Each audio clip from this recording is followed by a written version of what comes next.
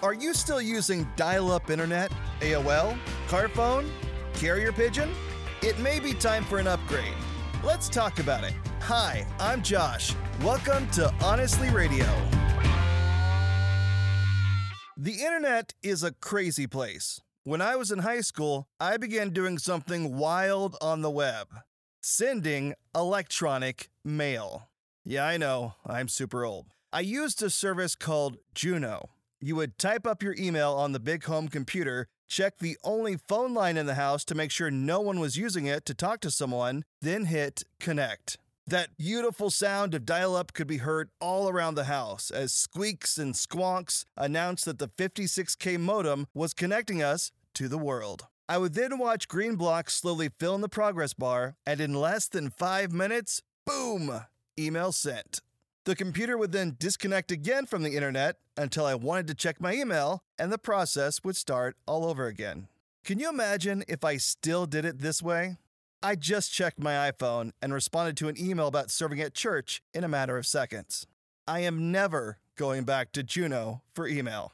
Thankfully, there is a much better way to connect. That was the emphasis of the book of Hebrews. What is the best way to communicate? Except they were trying to talk to God and didn't know if they wanted to upgrade to Jesus. The church at the time was worried about being attacked for talking about Christ, so they were considering dropping Jesus and going back to the old ways of using sacrifices from the time of Moses. I want to take a moment to say, you and I are so very blessed. We have the unrivaled privilege of being able to talk to God directly, the infinite ruler of existence, through Jesus. Have you ever stopped to think about how incredible prayer is? You couldn't talk to the President of the United States if you wanted to, and yet you're able to connect with a risen King who holds reality in his hands, simply by bowing your head. Seriously, reflect on that one for a few moments, and then thank Jesus several times for making it possible. When God first established a method of worship with Moses on Mount Sinai, there were elaborate instructions on how everything looked, how it was measured, who could offer sacrifices, and who could even get near God. There was literally a wall of sorts or veil separating man from God. And if you were an ordinary person or someone not of the Jewish faith, you were never going past that wall to get to God. Praise Jesus, he changed all of that. So the writer of Hebrews is trying to stress to this group of believers, there has been an upgrade. We pick it up in Hebrews chapter 8, verse 5 in the New Living Translation. They serve in a system of worship that is only a copy, a shadow of the real one in heaven. For when Moses was getting ready to build the tabernacle, God gave him this warning. Be sure that you make everything according to the pattern I have shown you here on the mountain. But now Jesus, our high priest, has been given a ministry that is far superior to the old priesthood. For he is the one who mediates for us a far better covenant with God based on better promises. This is incredible news. No longer is there separation between you and God. No longer do you have to work through this long chain of command. Now you can go directly to Jesus. Everything has been updated. And now Christ is the one who connects us to God immediately. No more dial-up internet connection. What's being stressed here is that the older covenant was incomplete. It was only meant to be a temporary, imperfect solution until Jesus, a perfect, permanent sacrifice, could be offered. Verse 7 continues, if the first covenant had been faultless, there would have been no need for a second covenant to replace it. But when God found fault with the people, he said, the day is coming, says the Lord, when I will make a new covenant with the people of Israel and Judah. The covenant will not be like the one I made with their ancestors, when I took them by the hand and led them out of the land of Egypt. They did not remain faithful to my covenant, so I turned my back on them, says the Lord. But this is the new covenant I will make with the people of Israel on that day. A big struggle for many of us is letting go of an old system that is familiar for a new one that we don't know. It doesn't matter if it's better, it requires growth, and sometimes that's painful. There can be a level of uncertainty before you take the leap. How will this work? The writer of Hebrews is addressing those concerns by showing the superiority of Christianity over Judaism and the supreme advantage of Christ's once-for-all sacrifice over the repeated and imperfect sacrifices done in the temple. By letting go and embracing Jesus as the high priest, believers would receive better hope, New Testament, new promise, new sacrifice, more substance, and the promise of resurrection. Those who accepted the new covenant would be able to thrive in a completely new heavenly atmosphere, worship a heavenly Savior, have a heavenly calling, receive a heavenly gift, and be citizens of a heavenly country, and have their very names written in the book of life.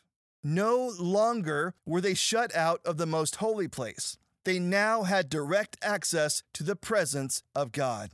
I love how this next part is written. The Lord says, I will put my laws in their minds. I will write them on their hearts. I will be their God, and they will be my people. The old covenant or the law was external, written in stone, a process performed by man. The new covenant of Christ was meant to be internal, within us, in our minds, and written on our hearts by the hands of Christ. A transformation of grace by Jesus. What a miraculous difference. When we embrace Christ, we are redeemed and made whole. We receive the gift of salvation. When we acknowledge our great need to be forgiven of sin and accept Jesus as the perfect sacrifice that forever covers our debt. The Bible says, and I will forgive their wickedness, and I will never again remember their sin.